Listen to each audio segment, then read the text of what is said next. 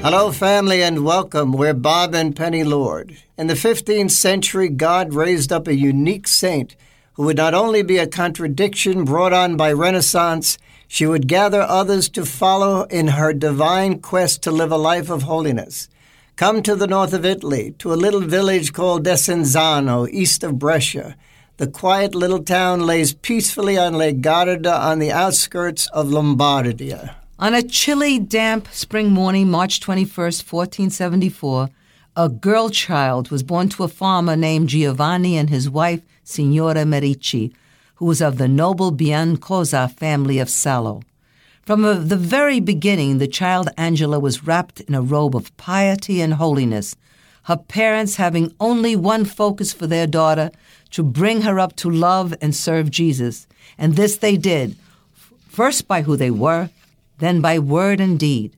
Angela asked her father to read to her so that she could learn about the saints and virgin martyrs of the past. They delved into the Bible and other spiritual books, poring over stories of those who had shaped the church. Each evening after chores, they would sit by the fire and travel with those who lived and died for the church. Little Angela was happy wherever her parents brought her. They left the town of Desenzano and came out to a suburb town of Grassi, which is where her father placed the little family in a very small house, but she loved it very much. They all lived in one room, and at age 5, Angela began to live the life of a contemplative with all the mortification, sleeping on a bare floor. But she was not a somber child. She was a very happy child. She was like another like Dominic Savio. If the parents, for whatever reason, forgot to say the Angelus prayer, she would remind them. And often they had to work through the Angelus, and they would say, "Please tell our Lord Jesus, we're sorry we have to work or feed our little creatures, and so it's necessary that we work through the Angelus. But thank our Lord Jesus for all the gifts he's given us." So she was a very happy, a bubbly child. And then one day, her robust father suddenly, it was as if all his strength drained out of him, and he just lay there and couldn't move. He was dying.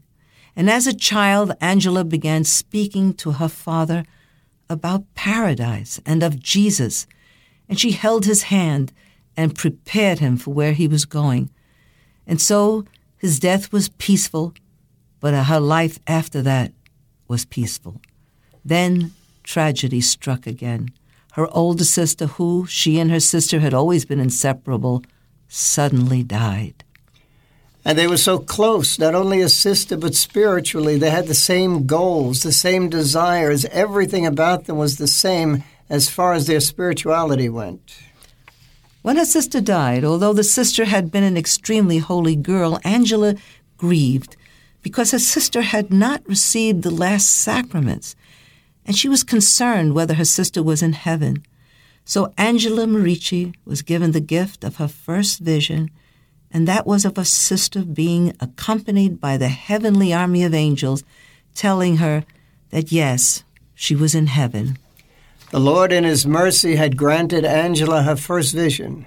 She would have many visions in her lifetime, but none would surpass that which reassured her beyond any doubt that her dear sister was in heaven with our Lord Jesus. Till the day she died, she could vividly paint with words the picture she had seen. As the noble families of the village concerned, Angela well-bred, her mother being of noble birth, and considering her family was impoverished as a result of falling into hard times, they began to take notice of Angela.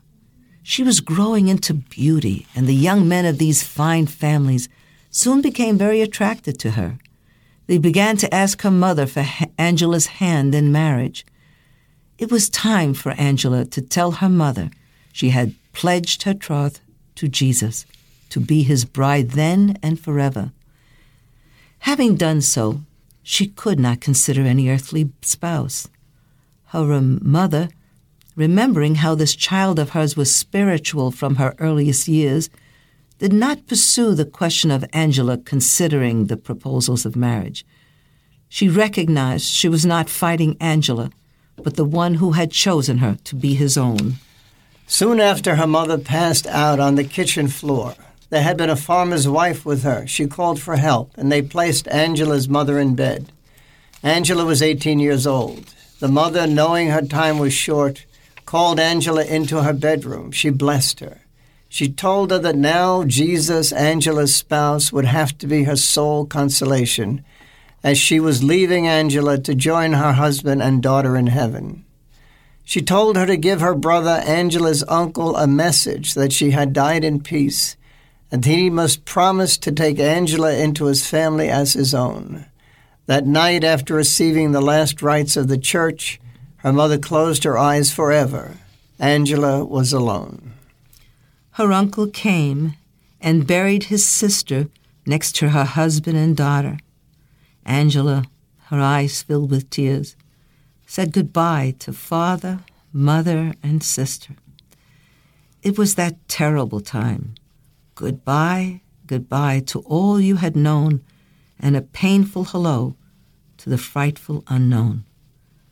But for her uncle to fulfill his sister's dying wishes would not be difficult. Angela was lovable. Angela was given a second family, but life would never be the same. Angela began life with her uncle's family in the village of Salo. Whereas life in Desenzano with its poverty was joyful, life in Salo with its sumptuous surroundings and luxury was painful. Through no fault of her own, Angela again gained the attention of the fine families and their sons, only now of Salo. Angela asked her uncle if she could visit the Carmelite convent, which her mother had spoken of with so much love and fond memories. There in the chapel, while praying before the statue of Our Lady of Mount Carmel, she saw a sweet image of the Virgin Mother who told her to prostrate herself before her son. Mother Mary told her of how from the moment she said yes to the angel Gabriel until the moment her beloved son breathed his last on the cross, and then even thereafter she lived for him. She asked Angela, "Can you do likewise?" She told Angela she would be with her Heavenly Mother. She would guide her in her walk towards Jesus and the eternal life with him.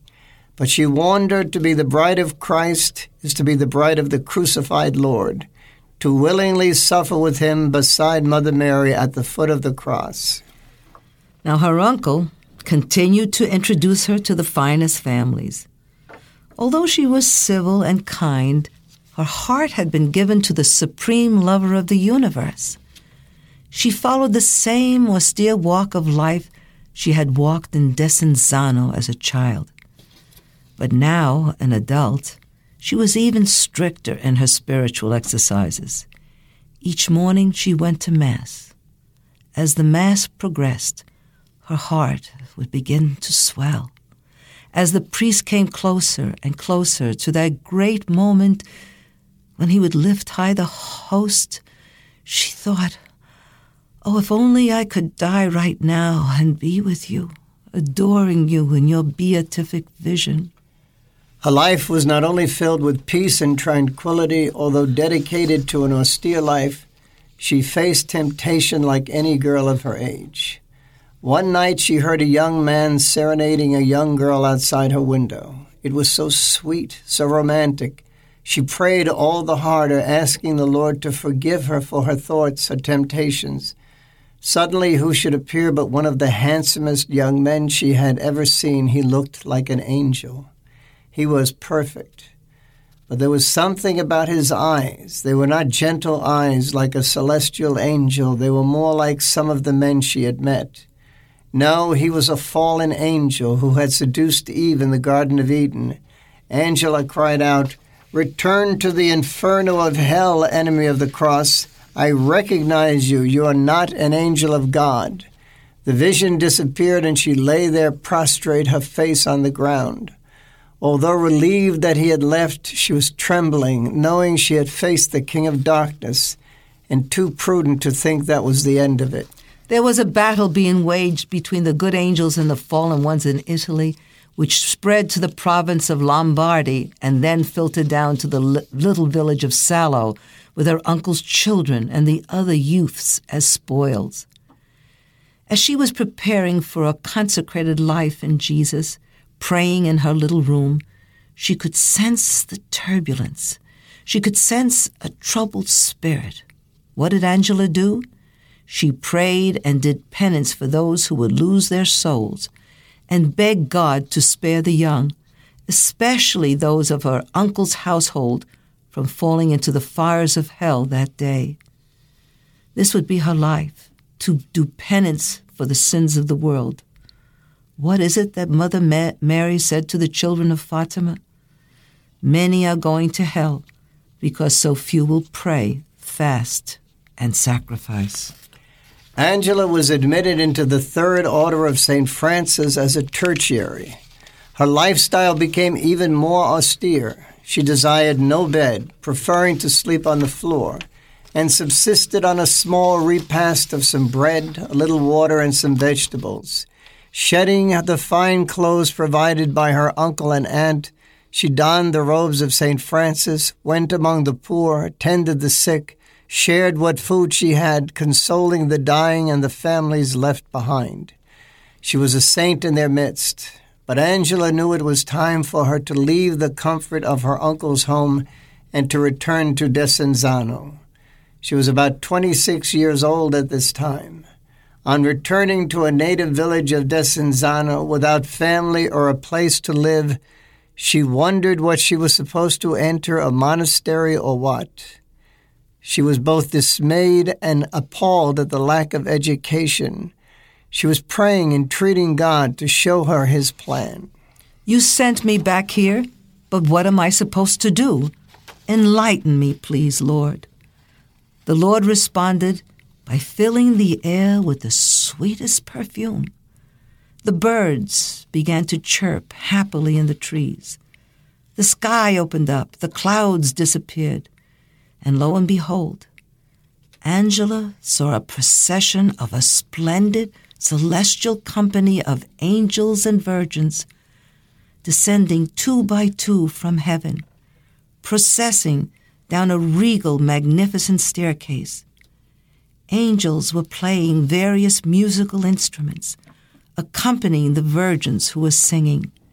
Then who passed the others, coming towards Angela, but her sister who had died. She looked beautiful and oh so happy. She told Angela the Lord wanted to use her, that it was his desire that she form a company of virgins with whom the task he had planned for her would come about. And this company was to be formed in Brescia, a large city to the west of Desenzano. Now Angela preferred to join a contemplative order and serve the Lord in the cloister. But it was obvious the Lord wanted her to be religious in the world, serving him through serving his children out in the world. There was a time when I was considering entering the diaconate in the Archdiocese of Los Angeles, and I had several meetings with a Monsignor downtown who said to me, "Bob, you can have more effect on people in the marketplace than I can with my collar and my black suit. You are of the people. You can have more of an effect on them." And I believe that this is the same idea that St. Angela Merici and her followers had down through the ages, that they can be a light, the light of Jesus, to the light in the world. Angela discussed this with some friends, mostly other tertiaries.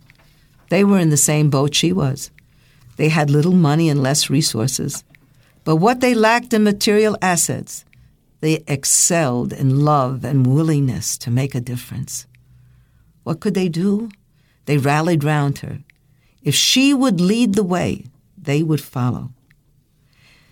Now Angela was a born leader. Their first step was to round up the young girls of the village and begin to teach. Our omnipotent God would work with humility. Angela was asked to go to Brescia. Remembering her vision of her sister, she agreed. Arriving in Brescia, Angela was soon offered a place to live. There was a noble family living in Brescia whom she had once helped. The mother, Catherine, had lost her 2 sons. All the joy that had formerly filled her sumptuous home was gone. Angela visited the grieving mother. She spoke softly and lovingly. She listened patiently while Catherine vent all her anger against God for taking her 2 sons. Angela shared how desolate she had felt when she had lost father and mother, then sister. She didn't know why God took them when he did, but she knew one thing, that he loved her, and he loved Catherine. Because of Angela's aid, Catherine became stronger and stronger. Also because of the help Angela had given to the woman, they became very close. So now, years later, when Angela came to Brescia, she lived in Catherine's home. After a few weeks, however, Angela left her home and with her tertiaries moved into a home closer to the church so that the women could receive the sacraments and attend Mass frequently, and with this central location, make their ministry known to other women. At the church, which became their headquarters and meeting place, the company of Angela heard Mass on one side of the altar, and the cloistered nuns who were originally from the parish church would hear the Mass on the other side, behind the grill. The little company were not religious in that they did not live in cloister but worked in the world. At the time of St. Angela, if you were a nun, you were in cloister. That was it. She wanted to work in the world, and the company of St. Angela were lay people who lived at home, went to church, gathered in the church, went to Mass there, and then went out into the world to work for the Lord in the secular world or wherever he called them, be it hospitals, schools, teaching, whatever the need was. From time to time, Angela the Contemplative sought the quiet voice of the Lord by making a pilgrimage to a holy shrine. These journeys of faith influenced her life and reinforced her conviction that she was doing the will of God. On one occasion, she journeyed to the town of Mantua to visit the tomb of Blessed Ossana, a mystic whom Angela most admired. She returned to Brescia so inspired, she began to search for young men, counseling them on seeking the will of God in their lives. She spoke so powerfully, many of them decided to become priests. When the opportunity to visit the Holy Land presented itself, she joyfully accepted it. From her youngest years, her life had been filled with the wonder and awe of God's love that she had discovered through reading sacred scripture. She had meditated on Jesus' life and death on the cross. To think now, she would walk where her Lord walked, look upon the Sea of Galilee where he walked on water, climb the mountain of the Beatitudes where he multiplied the loaves and fishes, stand in the Garden of Gethsemane where he sweat blood for our sins, and then kneel at Calvary where he gave up his life for us. In 1525, the church was once again bleeding with attacks being leveled at her, now from Germany, through one of our own, Father Martin Luther. If ever there was a need for a Holy Year pilgrimage to be proclaimed, it was in the 16th century. In 1525, the Pope invited all the faithful to pilgrimage to Rome to celebrate the Holy Year and receive an indulgence. Angela was so excited, not only with the possibility of seeing the Pope, but to visit the basilicas of Rome, the catacombs where the martyrs were laid to rest, and the Colosseum where the martyrs had been sacrificed. To show how high a regard the Pope had for St. Angela and her work, he granted her a private audience. She knelt before him and he blessed her. He was so enchanted by her enthusiasm, her knowledge, her love for the poor, and most of all for Mother Church. He asked her to remain and work in Rome and continue her work there, which she did. But then Brescia and the needs of the poor called to her, and she was on her way back home. On her return to Brescia, she could see Lutheranism dividing the nobility and the church. It was a sad time, division causing dissension and dissension bringing about death. Angela would battle this Protestant revolution with education. She warned the populace at large how important it was to be vigilant, as in some parts of Italy and much of Europe, the faith was being taken away from the faithful. She said the devil never sleeps but attacks in 1,000 disguises, looking for your ruination. Therefore be on guard, take care, be of one accord, believing in the one church and the one truth. Like the early apostles and the early Christians, continue to walk the straight path of God. She said the devil will appear under the guise of being good. Beware of the darkness. The Lord said to Angela, "Take heart, Angela. Before you die, you will find in Brescia a company of maidens similar to those you have just seen." God had spoken these words as Angela beheld the vision of angels and virgins descending a staircase from heaven. At that time, she understood the command that she was to form a company of virgins. As we have seen in our own lives and the life of our ministry, God tells us His will for us and outlines His plan, but very often, as it is in the case of Angela Merici, 30 or so years before He has it come to pass. St. Angela Merici was very active all her life in ministry, but she founded the company of Angela Merici as we know it today in 1536, actually just 4 years before she died. When Angela formed this company, they were not to wear religious habits, but she preferred them to wear black modest dresses in keeping with the holy life they were called to. Till today, the charism of the Ursulines is teaching.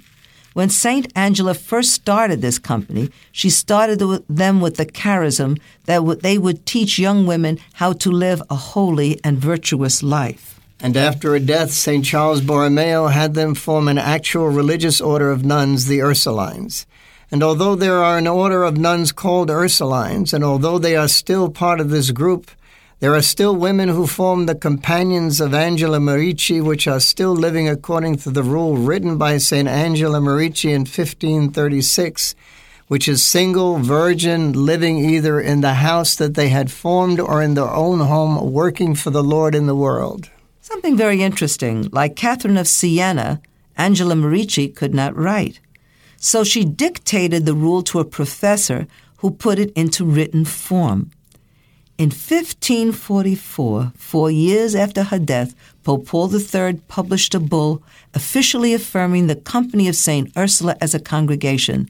So it was then formed into a congregation, but the Company of St. Angela remained a lay community and was refounded by two sisters, Signore Girelli. Her body is incorrupt. It has never decomposed. From 1544 and 454 years later, her body is still incorrupt and has never been preserved in any way by any chemicals.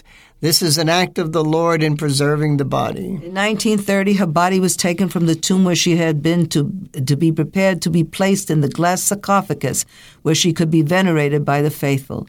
At that time, her flesh was very fair and soft and pliable. But the parish priest who was in charge at the time decided that she should be cleaned, and they did so that they did that to many of the saints whose bodies are incorrupt. And what it did do, it turned the skin dark. The same thing happened to the body of St. Bernadette after her body was taken out of the grave 40 years after her death. They washed the body and did not dry it properly, probably because it was near impossible to do. They put her body back in the ground, and when they brought it up for identification some years later, there were dark, moldy spots where they had washed the body.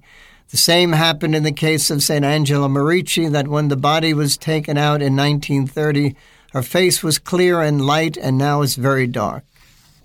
During the time of Napoleon, 1808, 1809, in that area, he disbanded all religious orders in his possessions, especially Italy, and the Company of St. Angela Merici was completely disbanded for 60 years. And it wasn't until 1856 that two ladies, Sisters Elisabetta and Magdalena Girelli, refounded the Company of St. Angela Merici. It's amazing, you know. It's as if the Lord said when the Pharisees told him to silence his disciples when he was entering Jerusalem on Palm Sunday, the Sunday before Easter. He responded to them, "Even should I silence them, the very stones will cry out." And so the Company of Angela Merici could not be silenced because God needs this sign in the world. And so this was when the two sisters came into play and refounded the Company of St. Angela. In 1568, there were 4 depositions for witnesses who had known Angela Merici during her lifetime. 2 centuries had to pass before the cause for her beatification was opened. But in 1768, it was decreed by Pope Clement XIII that Angela now deserved to bear the title Blessed. And in 1807, Pope Pius VII canonized Angela Merici, and St. Angela Merici entered the Royal Communion of Saints. In 1866, Pope Pius IX extended devotion to St. Angela Merici from Italy to the entire Universal Church. We leave you with the words of St. Angela Merici. I want to become a saint because I love Jesus. Family, the church is again in crisis. Do we have other Angela Mericis out there who want to become saints? Today in that little town of Brescia, the company of Angela Merici still exists, of sisters who want to do the work of Jesus. Thank you for being with us. I know that there are Angela Mericis out there. Be bold. Follow your head and your heart. We love you. God bless you. Please load our free Bob and Penny Lord app. Here's how to download our free Bob and Penny Lord app. Simply, with your iPhone or Android device, go to the App Store, search for Bob and Penny Lord app, and download it. It's that simple. Here's what you can do with our free Bob and Penny Lord app. Number one, there's a link to our marketplaces, our websites, our blog, and this podcast. The second link is to our Bob and Penny Lord TV channel, where you can access all of our videos as seen on EWTN, plus a whole lot more. Thank you very much.